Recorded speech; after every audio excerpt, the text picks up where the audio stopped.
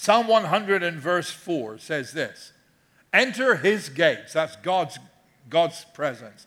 Enter his gates with thanksgiving and his courts with praise. Give thanks to him and praise him. For the Lord is good, and his love endures forever. His faithfulness continues through all generations.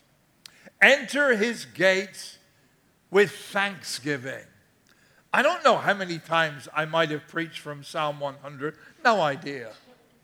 But I got to tell you, when I was getting ready for today and I'm looking at Psalm 100, the impact of that phrase in verse 4, enter his gates with thanksgiving, it kind of hit me again. And the reason is this. Let me try to paint this picture as best I can for you. In the context of the biblical Old Testament, the worship of God was focused on the temple area.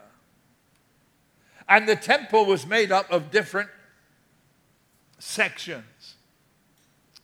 And the outermost section was called the court of the Gentiles. Because people who were not Jewish were allowed to go that far towards the temple, but no further. In fact, in the inner part around the court of the Gentiles, there was a low fence, and on every fence post there was a rock. And they were not ornamental.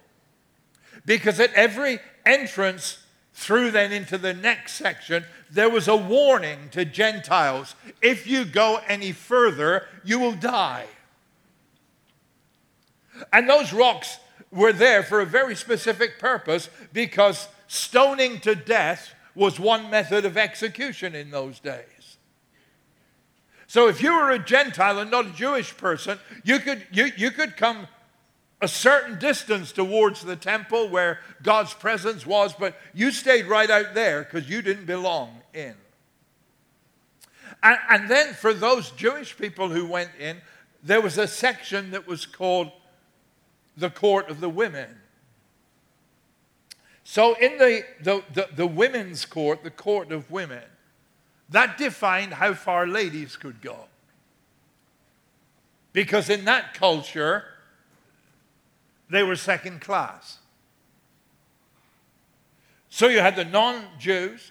Then you had, in the next area, ladies could go. I mean, Jewish men could go there as well. But for the ladies, that was the only place they could go. And then you went a step further, and you went into the area where the men could go. Beyond that, there was the holy place where only the priests could go. And beyond that again was the Holy of Holies, where only the high priest could go, and he could only do that once a year on the Day of Atonement. So if you weren't a Jew, you stayed on the outskirts. If you were a woman, you didn't go much further. If you were a man, you could only go so far. If you were a regular priest, you couldn't get that close to where the presence of God was. Only the high priest could do that. And then I read this statement in Psalm 100 and verse 4, which says to you and I today, enter his gates with thanksgiving. The door's wide open. There is no restriction. There is no differentiation based on race, based on gender, based on status and standing in life or religious titles. There is no difference whatever. But God's invitation to every mortal and to you and I today is this: enter his gates with thanksgiving. Thank God for that. When Jesus died, in the moment that Jesus gave up his life on the cross, Matthew records that the veil in the temple, which was the huge thing that separated the Holy of Holies, where the presence of God was, from the outer place, it says this: when he died, the veil was split in two from the top to the bottom. In that moment, as Jesus said, "It is finished," The door was open. Enter his gates with thanksgiving. Can I make a suggestion to you? You ought to run in here every Sunday morning you possibly can. You know why? Because you can. Because you can. Because God has opened the way. Now, I'm not saying this is God's house and it's not God's house. You know what I'm saying there? Some of you are looking confused. I mean, God doesn't live at 28A Industrial Boulevard, Medford, right? But actually, for an hour or two on a Sunday morning, this does become the house of God for us. It's where we meet God and experience the presence of God. That's what makes it very special. And the invitation of Scripture is enter his gates with thanksgiving. There's nobody who's told you can't come in. There's nothing that restricts anyone from being in the presence of God. Ephesians chapter 2 and verse 14 says this. He himself, that is Jesus, is our peace, who has made the two groups, Jews and Gentiles we're talking about here, who has made the two groups one and has destroyed the barrier I was talking about, right? Has destroyed the barrier, the dividing wall of hostility. So where does that leave us at? Hebrews chapter 4, verse 16. Let us then approach God's throne of grace with confidence so that we may receive mercy and find grace to help us in our time of need. So we can approach God today with confidence. We can enter God's presence, not with guilt, not with fear, not with shame, not with dread. The door is wide open and the invitation is here in the book. Enter his gates with thanksgiving. Now, I've had conversations with some characters, and some of you are here this morning, in years gone by, and the conversation has gone something like this. You don't want me in your church, because if I come in there, the roof will fall in. We're good. No, it won't. No, it won't. Because Jesus opened the door wide. Opened the door wide. And it's God who gives the invitation. Enter his gates with thanksgiving.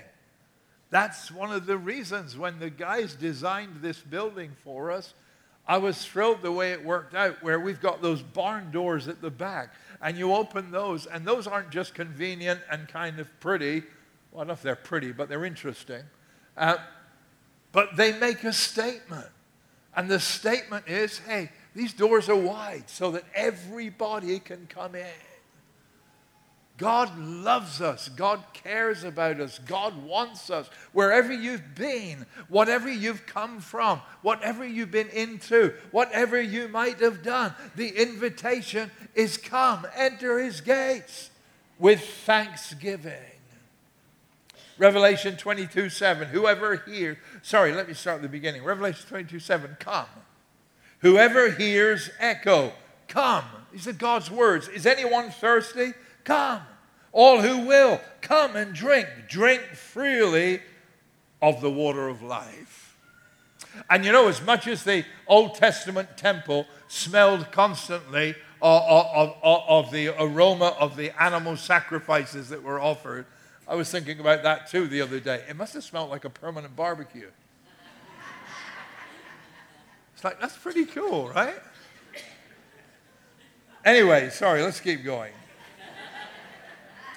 But as much as, the temple would have smelled constantly of the sacrifices that were being made. And as much as that happened back then, wherever God's people gather today, the atmosphere should be filled with thanksgiving to God.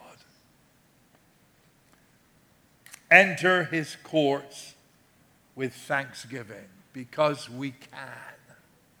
Because he wants us to. And if you need any more motivation to live a life of gratitude and thanksgiving to God, as this psalm continues, verse 5 just underlines for us some reasons why. For the Lord is good. His love endures forever. His faithfulness continues through all generations.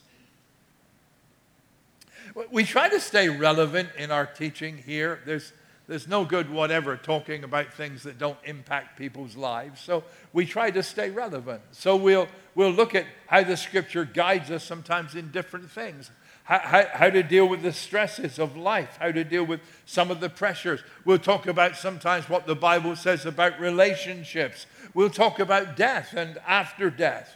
We'll talk about what the Bible says about finance. And what I want to do today for a few more minutes is I want to talk about what the Bible says about God. And it gives us here in Psalm 100, it gives us these reasons why we should live lives of thankfulness to God. Number one is, the Lord is good. The Lord is good. Did you? You did, but I'll make it a question. Did you ever have people in your life that when you meet them, maybe they were, you work with them and you go in every day and you're trying to gauge the temperature, right? Not talking about the air. And you're trying to say, and if they're okay, it's going to be a good day. If they're not, yeah, right? Sure. Good. Yeah, some of you might have woken up with one of those today, but it's anyway. But you know what I'm talking about, right? You know, one of the great things about God is I can make this statement, it'll never change. The Lord is good. The Lord is good. Constantly, always, God is good. When God made the heavens and the earth, after every day of creation, he made this comment. It's good. It's good. God does good stuff. The Old Testament commandments he gave to Moses and described them as good. In the New Testament, it tells us God's will is good. In Romans 12:2, do not conform to the pattern of this world. Be transformed by the renewing of your mind. Then you will be able to test and approve what God's will is. His good, pleasing, and perfect will. God's will is good. In fact, here's the bottom line. James 1:17. Every good and perfect gift is from above, coming down from the Father of heavenly lights, who does not change like shifting shadows. Everything that's good comes from God. Why? Because the Lord is good. The Lord is good. Now, you may be sitting here today and say, well, I'm pretty cool with Jesus, but I'm not sure about God the Father. Like, Jesus I can deal with, God the Father's scary. But you know what Jesus said? He said, look, if you've seen me, you've seen the Father. If you know what I'm like, that's what the Father's like. If you've seen the Jesus who heard the cry of a blind beggar who said, Jesus, have mercy on me. If you've seen the Jesus who sought out one of the most despised people in his community, Zacchaeus. If you've seen the Jesus who would not condemn an adulteress that others wanted to execute. If you've seen the Jesus who wept over Jerusalem, if you've seen that Jesus, you've seen the Father. There isn't a mean senior member of the Trinity lurking in the wings longing to punish us. If you've seen me, you've seen the Father. The Lord is good. The Lord is good. Now, it's relatively easy to proclaim that God is good when life feels good, right? But if that proclamation is our unchanging truth, it's got to stand firm in the darkest hour too. If God is truly good, he is good when life is not. I'll say that again, because only one person said amen, and we'll see if we can do a bit better. All right? If God is truly good, he is good when life is not. You're getting there. If you're new to us today, we are dead serious about what we do, but we have fun doing it, all right? If God is truly God, He is still good when relationships are not. He is still good when finances are not. He is still good when health is not. It's so easy to get caught up with our struggles that we can lose sight of the good God who is over all. And when the scripture tells us here, come into his courts with thanksgiving, it gives us this reason. It says, for the Lord is good. And whatever happens, and wherever you are at today, I just want to remind you, God is good. Your life might be really demanding just now, but don't lose sight of the fact God is still good. Well, if God's good, why? No, God's good. God's good. There's no if. There's stuff we can't understand. There's stuff we would rather have done without. But the reality is, the unchanging truth is this: the Lord is good. We live a life of gratitude, for the Lord is good. Then here's the next thing it says: His love endures forever. His love endures forever. Psalm 100 verse 5, for the Lord is good, and his love endures forever. Psalm 46 is one of my favorite psalms. And there's a phrase in Psalm 46 that's repeated twice. It's in verse 7 and it's in verse 11. Your 7-11 verse for today, folks. The Lord Almighty is with us. The God of Jacob is our fortress. The God of Jacob is our fortress. Why not the God of whoever? Moses. Why not the God of Abraham? The God of Jacob. All right, let's do a brief recap, because it would be crazy to assume that everybody in the room is aware of the story of Jacob in the Old Testament. So let's do a recap. The Bible says this, first of all: Jacob was a twin. Jacob and Esau were twin brothers. And the Bible says this, that God loved Jacob. Now, don't ask me to go into that. Does God have favorites? I don't know. Okay. I don't know. I went to a non-accredited college, all right? And some of you are saying it shows, right? Okay. All right. So I don't know. I'll just tell you what the book says. Is that okay? I think if I stick to it, I reckon that's how I've kept going all these years. I just keep to what this book says. So the book says God loved Jacob. Now, his brother Esau was like a man's man. He was the hunter. He was constantly in the forest, out to get food for the family and whatever else. Jacob was a wimp. He stayed at home with his mom making recipes. All right? Now, I got nothing wrong with guys who want to, I cook myself. I love cooking. Don't get me wrong here, all right? I may have just got myself in trouble there. But anyway, you get the point. He stayed home. He stayed home with mom. He did. And his brother went and did all the hunting. And then Jacob tricked his brother into giving him what was called the birthright, which was the special benefit of the firstborn, because Esau had actually been the firstborn of the twins, so he got a bunch of benefits. That was the way they did things then. And then on top of that, he would have got a special blessing from their father, but what happened was that Jacob tricked his father into giving him that blessing. And then when Esau got really ticked off about all of this, Jacob ran away from home. And when he was on the run, he had an encounter with God. And it was many years later that he finally returned home. And he came back a wealthy man. And here's the thing.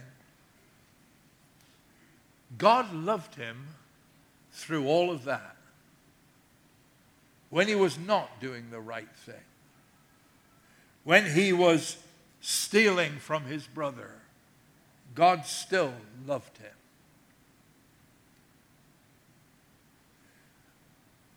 Every single one of us here this morning, those of you watching with us online, every single one of us has got a story, right? We've all got a story. But here's the wonderful thing. The God of Jacob is our God too. The God who loved Jacob through it all is the God who's loved us through it all and loves us still today. The God of Jacob is our refuge. He never changes. His love is a given. And like Jacob, you may have wandered far away or had to, from where you once were. But the fact is this. God's love for you has never changed. His love endures forever. There's another reason why we should live lives of thankfulness and gratitude to God. Because God's love has been unfailing. And here we are today, still loved by... Look, let's tell the truth. If you were God, would you have given up on you somewhere along the road? Come on, tell the truth. Don't sit there looking innocent. Right? I mean, honestly, isn't that true for most of us? Like, if I was God, I said, forget it. I got better opportunities. But here we are today, loved by Almighty God. What terrific motivation to live a life of thankfulness and gratitude. And here's what it says as well in verse 5. It says, the Lord is good. His love endures forever. His faithfulness continues through all generations. His love endures forever, and his faithfulness.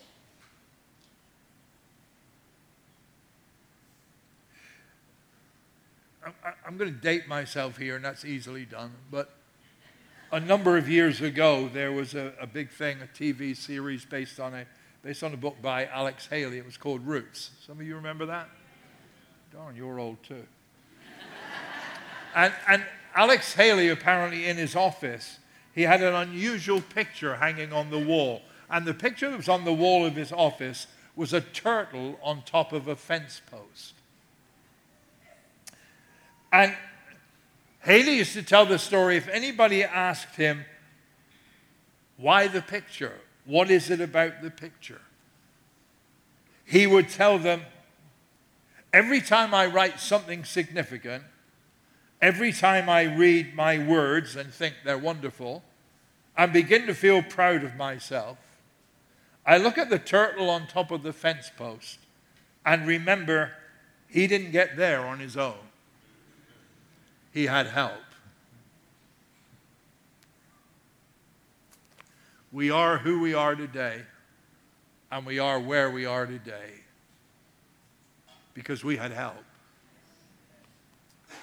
We had help because his faithfulness continues through all generations. It's a great phrase in Psalm 42 where it says this, I will boast of all his kindness to me. And for so many of us today, we could say our story is that God is faithful.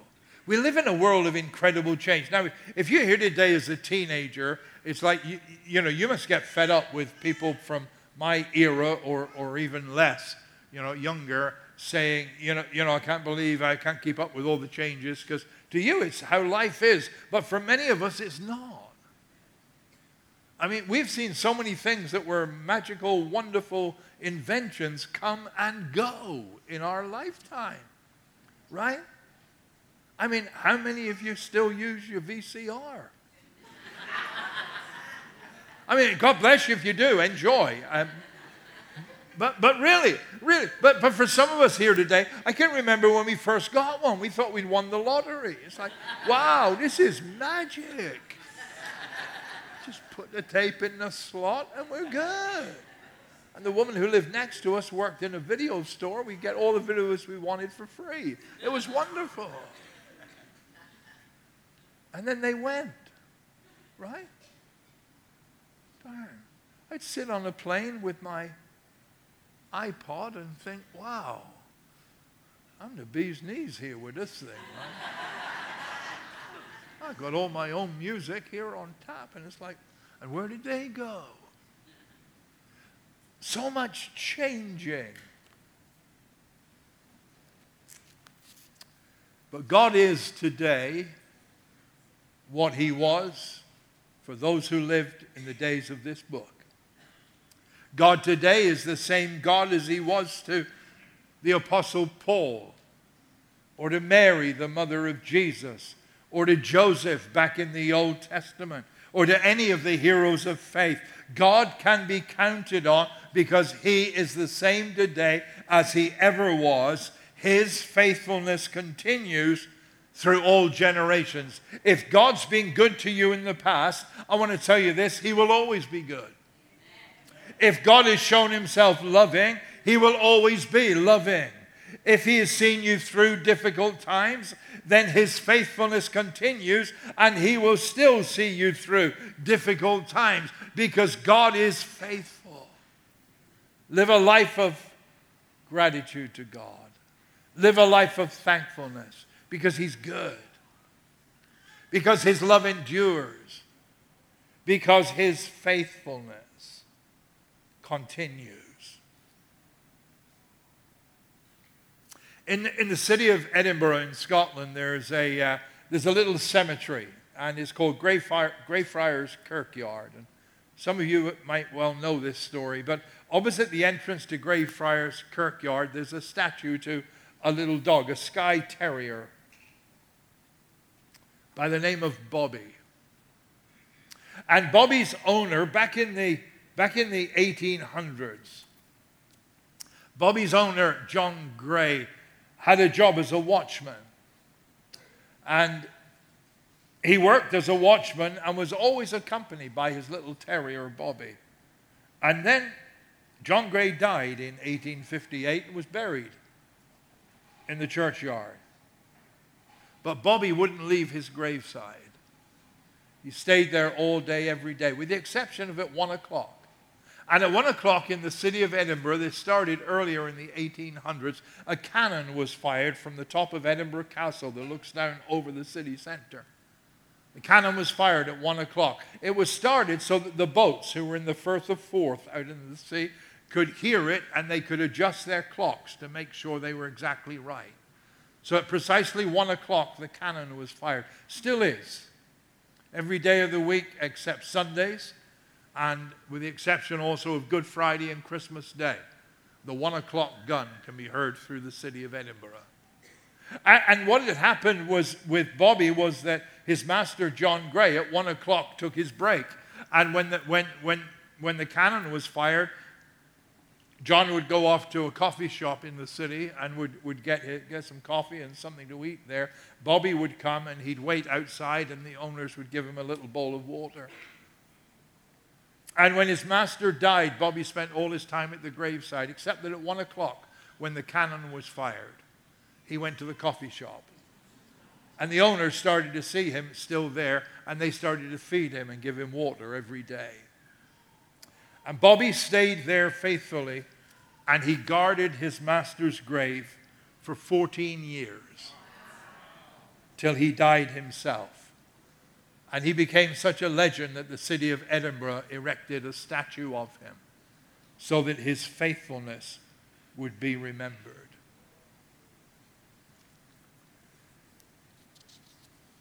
There's a song we sing sometimes, and some of the words go like this. They're addressed to God. All my life you have been faithful. All my life you have been so, so good. with every breath that I am able, I will sing of the goodness of God. And this Sunday morning, I want to just remind you that Thanksgiving isn't one day in November, but Thanksgiving is what God encourages us to make our lifestyle. Enter his gates with thanksgiving, because the door is wide open, and his courts with praise. Give thanks to him and praise his name, for the Lord is good. His love endures forever. His faithfulness continues through all generations. That is living grateful. Let's pray together for a moment. And as we just bow our heads and pray together, let's just remind ourselves that God's love endures. That we are loved by God. No matter who you are listening today, no matter where life is for you, God's love for you is very real. And maybe today God's reaching out to you in a special way just to remind you of that. And I want to encourage you just to open your heart to God's love. God, help us, I pray, to live lives full of gratitude and thanksgiving to you. For you are worthy of all that we can offer you, the praise that we can give you, the thanks that we can express. Thank you, Father, for your great goodness. Amen. Amen. Let's stand and sing this last song with the band.